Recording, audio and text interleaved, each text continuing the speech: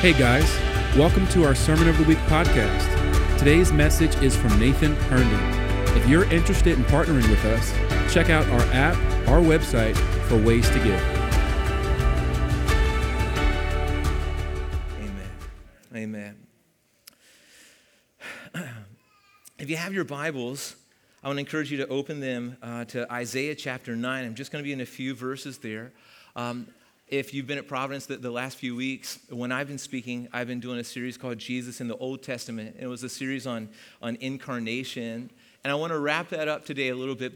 But before I do that, I just want to get personal with you guys. I want to tell you just a little story from my life. Do I have permission to do that? All right. Well, in the mornings, especially at Christmas time, I love to get up while it's dark. And I love to, while my coffee is brewing, I love to sit in my living room and look at the Christmas tree that there's no light outside and it's just glowing and it's beautiful. And I started remembering of all the times in my house. We've lived at our house in Hanover for 18 years, almost 19 years. And we've raised our kids there. And I was thinking about all the memories that we have in our house at Christmas time, and especially when the kids were little. But my kids now are 17, 14, and almost 11, all right? They're not littles anymore, they're bigs, all right? And I'm proud of them. But I was remembering all the times when they were little, and then I remembered a situation when, I think it was around Christmas time, when we were driving in a car when my kids were little, and my daughter Lena was small enough to still be in a rear-facing car seat. Parents, do you remember this? Does that kind of give you the feels? Do you feel like, oh man, I remember that, right? Well, I remember my daughter Lena was in a rear-facing car seat, my son was in a booster seat, and I think my daughter Grace was in the third row in the back, and whatever seat she was in, it doesn't matter. But my daughter Lena was mesmerized by this spongy ball that was squishy because she loves squishy things, all right? And but it glowed, it flashed. It was like one of those balls that when you bounce it, a light comes on, it really glows. And so she would squeeze it and it would glow. And she really loved it. She was only about a year and a half, year old. I don't know how old she was. She was rear facing. We couldn't really see her. But we saw the glow of this ball in the car, and we're driving down the road. And man, this is crazy. This memory popped in my head because you'll see why. But I remember my son, as we're driving down the road, he suddenly takes off his seatbelt.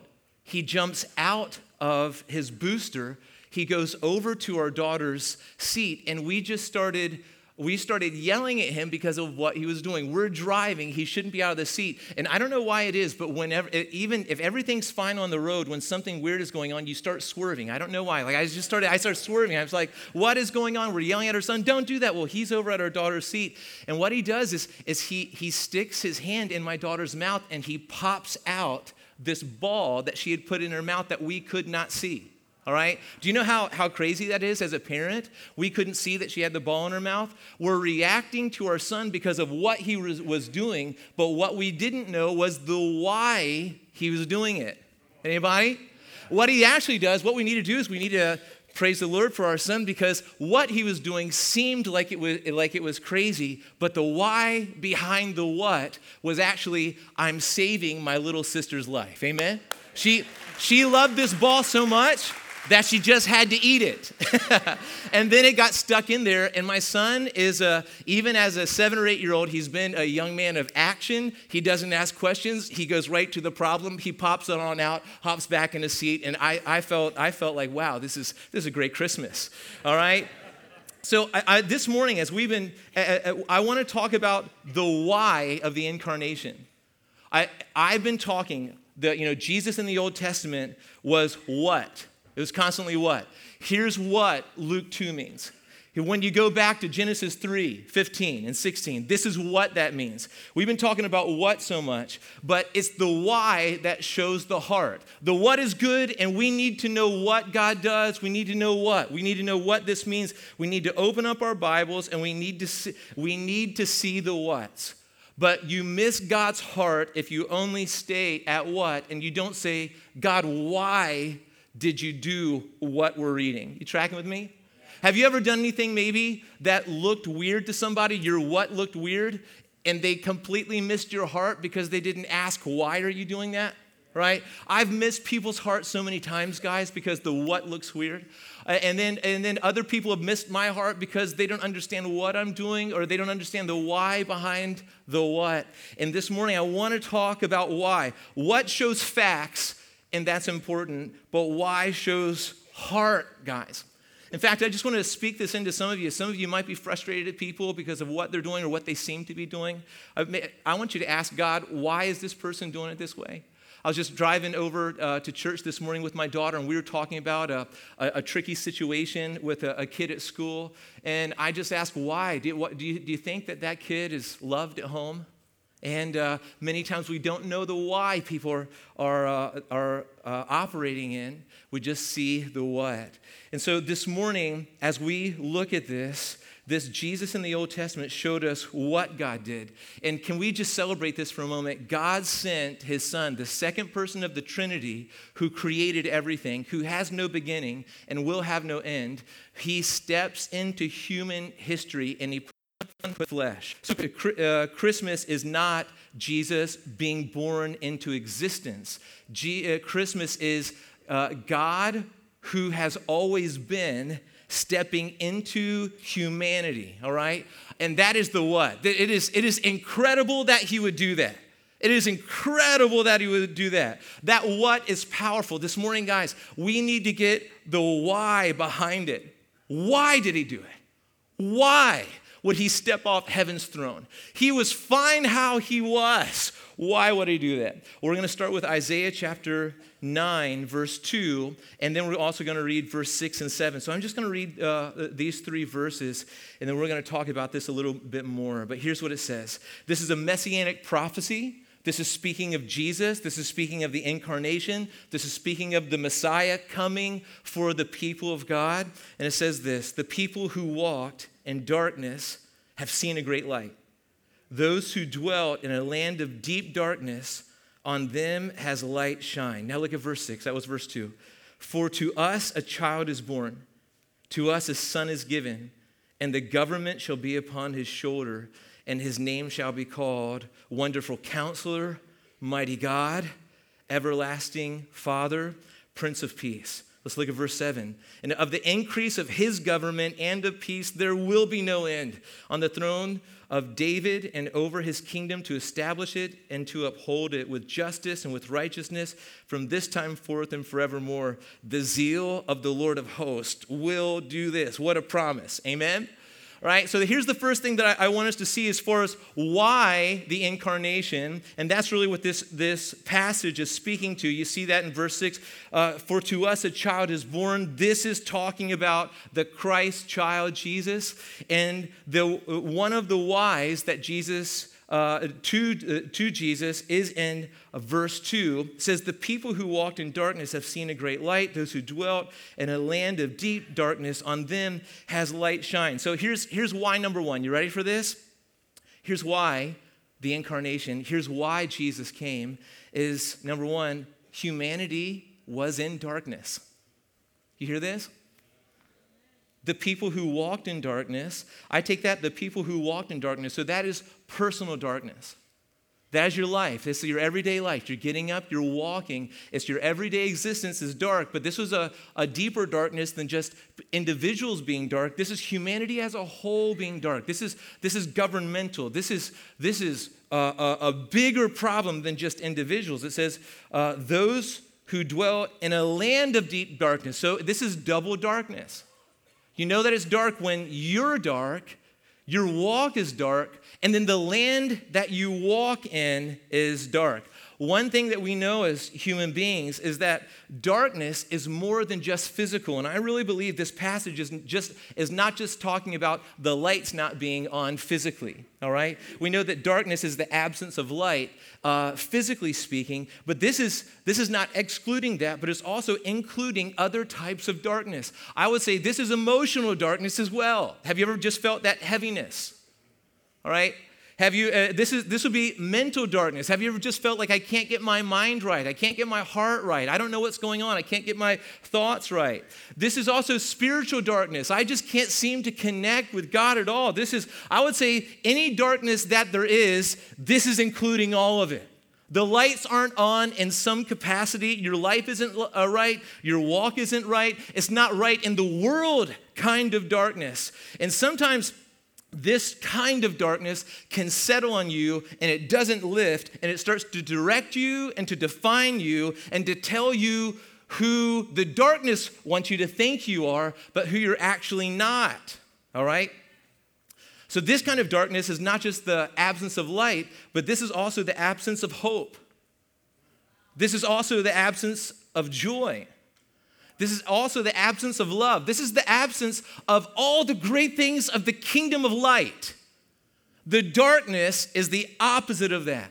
So many of us, we find ourselves, we're trying to get through and we paste on smiles on our faces, but there is an absence in our walk. There is an absence in our spheres that is hopeless and joyless. It is just dark. And many of us are struggling and bumbling our way. So we're walking in that darkness. That's our individual lives. We're dwelling in a land of deep darkness. And I know a lot about the land of deep darkness because I'm from Hanover, all right? And I'm telling you, we've been there for almost 19 years. I'm telling you guys, I'm not knocking on it because we feel called to Hanover. When my wife and I were engaged, we told God, send us to Mozambique, send us to anywhere you want, except for Hanover, Pennsylvania. We don't like these people. We're not coming back here. They're weird. They say strange things. They have a weird perception just on life in general. Anybody, can I get an amen? Anybody from it? Like, okay, yes. You as soon as you drive on vacation to like the Outer Banks or something, you drive out of the darkness of Hanover and you're like, oh, okay, now I can survive. But here, there are places in the land that have an extra portion of darkness. And I really believe that God hasn't called us to a life where we just avoid the darkness, but that we invade the darkness, you see? And so I know. Like I've complained a little bit about Hanover, but I'm telling you, there's no other place that I'd rather be because where it's dark, Jesus wants to bring life and light from his kingdom into this area. So I believe, man, we have stationed ourselves here. My son is being looked at by other colleges. I think he's going to go on to play college basketball. It would have made more sense for us to move to like another school around here, but we've anchored ourselves in small little hole in the wall Hanover, as dark as it feels, as weird as the people may be, and I just mean that endearingly. I can say that because I am one, all right? All right? And I'm saying the darkness is not going to define us. I am believing for a day where light is going to invade a people in a region, and that we're going to start seeing prodigals coming home. We're going to start seeing people that were hopeless, loveless, joyless, and everything less. And we're going to start seeing the more and the increase as the kingdom invades in this area. And so I'm telling you guys, where the humanity was in darkness, and that is not spiritual. God is not glorified when you despise your existence, when you just grin and bear stuff, when your heart is disengaged, when you're hopeless, and you just say, well, Jesus is coming back, and I just have to get by in a miserable way until then. That is not the message of the kingdom. That is not a Merry Christmas. God is actually glorified when joy bombs, love bombs, and hope bombs go off on the regular, you see. All right? So why did Jesus come? Why the incarnation? Why the fulfillment of millennia of messianic prophecy? Well, God hates darkness. And his heart is stirred when he sees people that he loves walking in it. All right? This is why. And this is good news that both people and the land. See, listen, this is so good. God wants to touch you. God wants to touch your family, but he wants to touch your neighborhoods. He wants to touch your communities. He wants to touch your regions. He wants to touch the land with light. Do you see that here? On them has light shined. Guys, it may seem hopeless at your house. It may seem hopeless in your neighborhood, but light can shine. But the why of Jesus in the incarnation is that humanity was in darkness, and man, that is not God's best, all right? It's interesting, though, what the light is here. And I want to say this, that you hear a lot about light, depending what circle you're in, but biblically, when the Bible speaks of light, the Bible is not speaking of an energy. The Bible is speaking of some force or the Bible's not speaking of some, some understanding or some vibe. The Bible, when the Bible is speaking of the light, the Bible is speaking of a person named Jesus. So the light here is not energy. The light here is the person of Jesus. All right? The people who walked in darkness have seen a great light. That is a man with his message of the kingdom. Those who dwelt in a land of deep darkness, on them has light shined. This is the sun, S-O-N, rise on a land. All right? So when we're talking about light here, we're not talking about energy, mist, and forest, all right? That's new age wonkiness, all right? You have to know Hebrew to understand what I just said, all right? But when we're talking about the light of the world, we're talking about a man, a person named Jesus, the second person of the Trinity, the Messiah, the Christ, the Son of God who came, was incarnated, and who rules and reigns forever. We're talking about the Messiah. So look at this. Here's how the light has come into the world. This is verses 6 and 7. For to us a child is born, that's Jesus. To us a son is given, that's Jesus. And the government shall be upon his shoulders, that's Jesus' shoulders. All right? And his name shall be called. Now the names of Jesus, this is just what he carries. And you can't capture it all. There's so many names for Jesus. But let's look at some of these. Wonderful Counselor. How many people need counsel? Right? I know I do. You get wonderful counsel with Jesus. It's who he is, it's what he does. Mighty God. He's not just a mighty person, he's not just a mighty man, he's not just the best example. When we've got Jesus, we've got God and all of his strength and might. Everlasting Father. How many of us want to be fathered not just for a window of time, but from now until forever? And in an everlasting way, we've got a Father caring for us in the best sense of that word. Everlasting Father. And then Prince of Peace. So many of us, we know a life where we get pockets of peace, but the Prince of Peace, in his good news message, he is the Prince of Peace, meaning peace is the outflow and overflow of his reign. He's the prince of it. And of the increase of his government and of peace, there will be no end. So there will not come a day that Jesus isn't Lord over all. All right? So when we're talking about light, we're not talking about energy. We're talking about the Lord.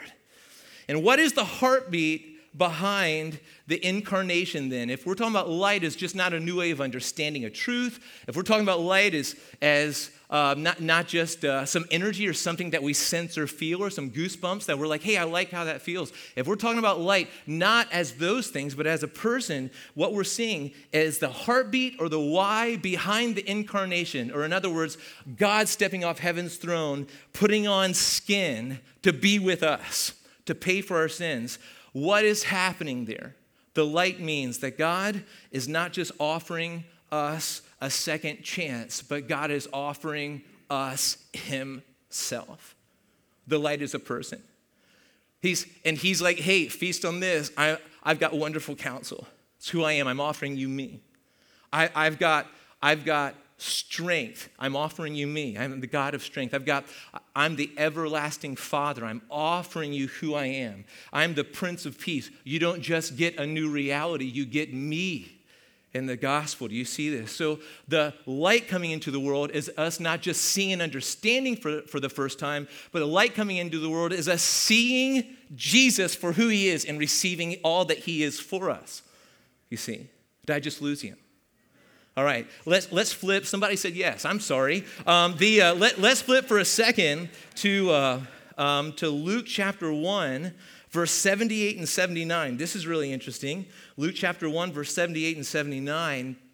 This is Zechariah, who's John the Baptist's dad, and he prophesies here of his son, John the Baptist, and the Messiah, Jesus. In Luke chapter 1, verse 78 and 79, it says this: because of the tender mercy of our God, whereby the sunrise shall visit us from on high. Now the sunrise, this is prophetic and poetic language for the sunrise shall visit us from on high. This is talking about the incarnation of Jesus. Look at verse 79.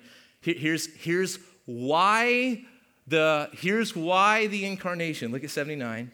To give light to those who sit in darkness and in the shadow of death, to guide our feet into the way of peace. You see this? Here's why. God hurts when you walk in darkness. It is not his best for you, and he wants to do more than just give you a few chances to get it right as you stumble and bumble around your dark land and your dark world. He wants to give you himself to guide you. All right? So that is why. But there's another why that is super important too, and I think that you can guess this why. But it is just this. I want to say it as simply as I can, but it's the message of Christmas. Is why the incarnation? Well, it's because you are loved severely, immensely, in a way that can't even be measured. So immeasurably loved. Now, many times we talk about this in the church, and we think that obedience is the goal in the church, and that love is the icing on the cake, but the real meat and potatoes. That's how you talk around here. I'm really busting on this area. I'm really sorry. It's just because I am one of you, and it's just coming out naturally. But the real meat is obey, obey, obey. But I want to tell you this. If your obedience is from a heart of anything but love, all right, it's not real. All right? God first loves us, and then we love him. And out of a heart to love him more, we do what he says, and that's obedience. All right? I think religious obedience is I've got to please God, and so I've got to obey whether I feel it or not. And that's not biblical obedience. That's false Pharisaism, where you're trying to earn God's pleasure and approval, and you can't do that. Only one man could do that. That's Jesus, and he paid for your approval with his Father. All right? What you do is you receive what he's done, and then you play with your dad. And you follow him because you love him and want him more than anything else. Guys, listen, you are loved. And God loving you first opens the door to you being able to love him back. Listen, you're loved and there's no way around it. You don't have to believe it, you still are it.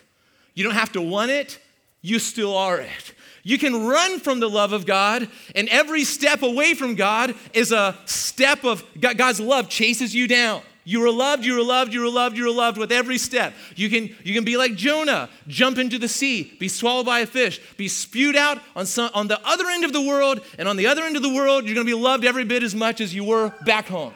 You were just loved. You were just loved. This is the message. Jesus is showing that you are loved relentlessly by his Father. And if that makes you squeamish, good. Man, be squeamish. There's nothing biblically that says that you can't, you're like, a little bit. It is okay. And God wants to show you the extent of his love, and we see that with his Son coming not just to be a good example, but to pay for you, all right? The extent of our sin is that we needed Jesus to die, but the extent of God's love is that he was willing and glad to do it. You see, wow, guys. So you're loved. That's a why. Why did the Father send his Son into the world, stepping off heaven's throne where angels and elders bowed down and worshiped for millennia? Well, because you are loved that much. That's why. It is absolutely incredible. But here's one more why would Jesus come? Why the incarnation? All right, and that is this, that Jesus wants to save you, and not only save you, but satisfy you. All right? I think many times our gospel presentations are, God wants to save you, but you're just going to be miserable, until the return of Christ. And that is actually not it. Your salvation and your satisfaction in the one who saves you are linked, you see. All right? Listen to this. It's John 3:16-19. I love this. For God so loved the world. You are loved, you are loved, you are loved. Every step away from God, you are still loved. For God so loved the world that he gave his only Son, that whoever believes in him, this is how you respond to the love of God. Whoever believes in him should not perish. That's what you deserve, but have eternal life. That is the free gift that God wants to give you. Oh, come on. Wow. Man, we got Pentecostal for a second. Yes, and I liked it. Look at verse 17. For God did not, this is the why of God's heart. For God did not send his son into the world to condemn the world. That's what Pharisaical religiosity, Baptist would say. Did I just say that? I'm so sorry. I did not mean that at all. But you throw any denomination in there, Pentecostals and Methodists and Lutherans and Catholics, every branch of denominationalism says this in some capacity, that God cares about your condemnation. All right? But actually the Bible says this: for God did not send his son into the world to condemn the world. That wasn't the why in God's heart. It wasn't condemnation. What was the why? But in order that the world might be saved through him. Now, can we look at verse 19 for a second? And this is the judgment. We're back to light. This is the judgment. The light has come into the world. Remember, the light is not an energy or a mist or a vapor or a force. The light is a person. The light is Jesus. The light has come. This is the incarnation. And this is the judgment. The light has come into the world. That's Jesus. And people loved the darkness rather than the light.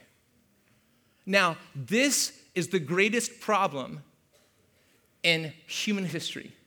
The greatest problem is not which government is on the earth. The greatest problem is not how expensive milk is at the grocery store. The greatest problem is not what wars are going at the ends of the earth. That is not the greatest problem. All that stuff is little fruits, anti-kingdom, little fruits to the greatest problem, that even though Jesus, the light of the world, has stepped into the world to save us, we wanted darkness. That's how messed up our hearts are. That when the light comes, it says, I want you. Every step away from me, I wanted you. Every step. Every moment away from me, my heart hurt. I'm here to get you back. And we hear that, and we see Jesus hot on our heels. I want you.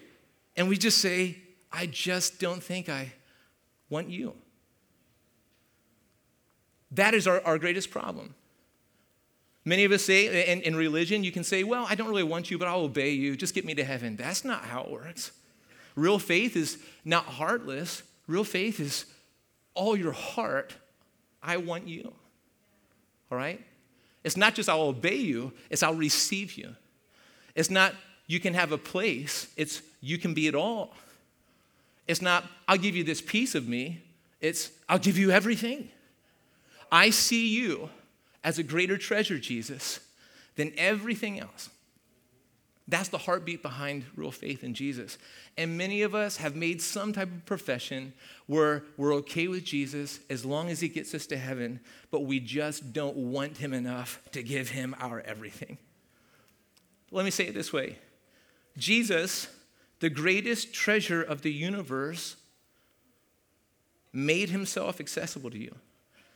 And he came to you, but he was not wanted, received, or loved. It's okay for your heart to hurt over this. It's supposed to. It's when your heart hurts over this and you realize that was me. Jesus came, I was told about him. My heart wasn't even moved. I was more moved by video games. Jesus came, he wanted to hang out with me. It's just my heart didn't move though, because I'm actually more moved than entertainment. Jesus came and he wanted me, and he wanted to give all of himself to me. And in my heart though, I was fine with getting heaven, but in my heart, I wanted food more than I wanted Jesus. See, the Christian life is not about obeying religiously rules and regulations. The Christian life is about the battle for your heart. What does your heart want the most, love the most, treasure the most? That is the heartbeat of a Jesus church. We're not going to do everything right around here, but God is not looking for perfection in us. He's already found it in his son. He just wants to be wanted. He comes to that place where he's wanted. That's what a Jesus church is. First and foremost, at the heart level, he wants to be wanted. And here in John chapter 3, verse 19, we find light is coming to the world. We know that that's Jesus, and he just wasn't wanted. Now, here's the greatness of God. Most of us will say, hey, you don't want me? You don't want my advice? You don't want my light? You don't want my life? You don't want me? Fine. I'm just going to pack my bags and go home. I like you guys, but I don't need you. He could say that honestly and truthfully. I want you. You don't want me? Fine. Just have fun doing what you want. That's not what God does, is it? God says, I don't care that you don't want me. I want you, and I'm not stopping until I get you. I'm coming after you. I'm going to chase you down. I'm going to wear you down. I'm just going to meet you around every bend. Every time you find yourself in a gutter, I'm going to pick you back up and brush you off. I'm just going to stay after you and woo you till I win your heart that loves darkness instead of me. And how many of us know what that's like? Man, we tried our very best to get away from God. God wouldn't let that happen. He kept coming. He kept coming. We're like, stop it. Stop it. Why are you doing this? Because you're loved. Because you're loved. Because you're loved. Because you're loved. The darkness doesn't get along with you. Well, I didn't make you for darkness. I made you for me. I made you for me. I made you for me. And I'm not going to stop till you have me and I have you. That's what. So Christmas is this. God, this is so incredible. God coming after a people that didn't even want him. Oh, man. Wow. Guys, I'm telling you, even your lack of want for God didn't stop God wanting you. Man, you may say, well, God, why would you ever? God isn't returning favors. You say, well, I never wanted you. Why would you ever want? That is not how God even works. His want supersedes all of yours combined. A lifetime of not wanting supersedes God's. You can't supersede God's wanting of you. He just loves you this much, for God so loved the world. But let me just say this. God so loved you that he gave his son. And so this morning, I'm just wondering, is anybody tired of running away from a God who won't stop pursuing you? Is that exhausting to anybody? Right? You keep running and he keeps wanting. And you really look and you really, the false promise of whatever was in that direction, whatever reason you ran away from God, the false promise was you'll be happier if you have that. You'll be happier if you have that lifestyle. You'll be happier if you have that. God doesn't really want what's best for you. God, that has what's best for you, and then you try that and you fail, and it never satisfies. I was talking to somebody a few weeks ago, and they said, man, Christmas is coming, and I kind of feel weird because every Christmas I usually get what I want, and I'm still not happy. I'm not satisfied. Well, that's because you weren't made for things that you get under a tree. Well, they're supposed to just point you to the reality of the one you were made by and for. And his name is Jesus. He wants to light up your heart. He wants to light up your heart. Man, I remember going to my Gram's house as a little kid, and she would, like, my brother Philip and I would each get our own huge bag from Santa, a piece. And we would open that. Transformers, remember those? Remember we got the lunch boxes and everything, man. They reeked, a year later. It was awesome. We'd open all those, and it's like, this isn't satisfying. You're just opening the next one, and you're watching the person next to you saying, oh, and it's just like, this doesn't satisfy. This points at best, but it does not satisfy. And this whole room is filled with people who will be blessed in some ways, but it'll be this much. It will not be enough to satisfy you tomorrow morning. And today I'm telling you, you can be satisfied right here and now by receiving Jesus, and it's not as hard as you think. You just have to say, Jesus, I see you as better than everything else, and I want you, and I'm putting all of my eggs in your basket. All my hopes and all my trust and all the stuff, like you're the direction of my life, you're the joy of my life, you are my life now. I'm trusting you, not my efforts, to save me. In other words, I just want you. Some of you just tell them right now, out loud if you have to. Go nuts. Jesus, I just want you. I just want you. Maybe some of us, it's been years ago, we had an encounter with Jesus where we saw him as greater and we trusted him to save us. But it's been, the want has waned. It's faded. And this morning, man, if you could just walk out of here wanting God more. I'm telling you, God loves to come where he's wanted. And he touch you, especially prodigals. Listen, I don't know everybody's story here, but especially prodigals. If we've got 5 prodigals in the house, I'm not going to make you raise a hand. That stuff's weird. Jesus can find you where you're at. But you've been running from God, and you think that, man, that last trip away from God probably was the last one. God probably doesn't want me anymore. I just want to say, he wants you. He wants you. You're welcome home to the Father anytime you want to come back.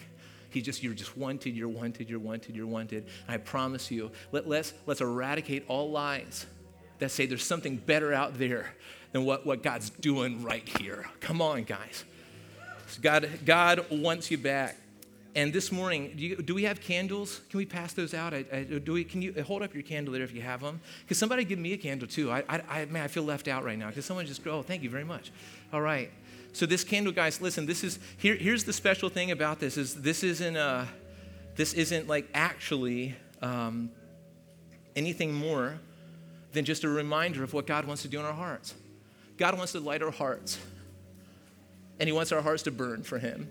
And then you know what else we need to be reminded? We just need to be reminded, God, I want to burn for you. But we also need to remember that light has come, and the light wasn't a thing. It was a person. So we're going to celebrate the reality that light has come. Can we light our candles here, guys? Amen. And keep them lit. Ooh, mine went out. That wasn't anything that didn't mean here. Thank you, brother. All right. And can we stand to our feet for a moment? Thank you. And let's just sing for a moment. Let's remember the Lord. Amen. Thanks for checking out our Sermon of the Week. If you have questions or would like to get connected, download our app or visit us at ProvidenceCommunity.org.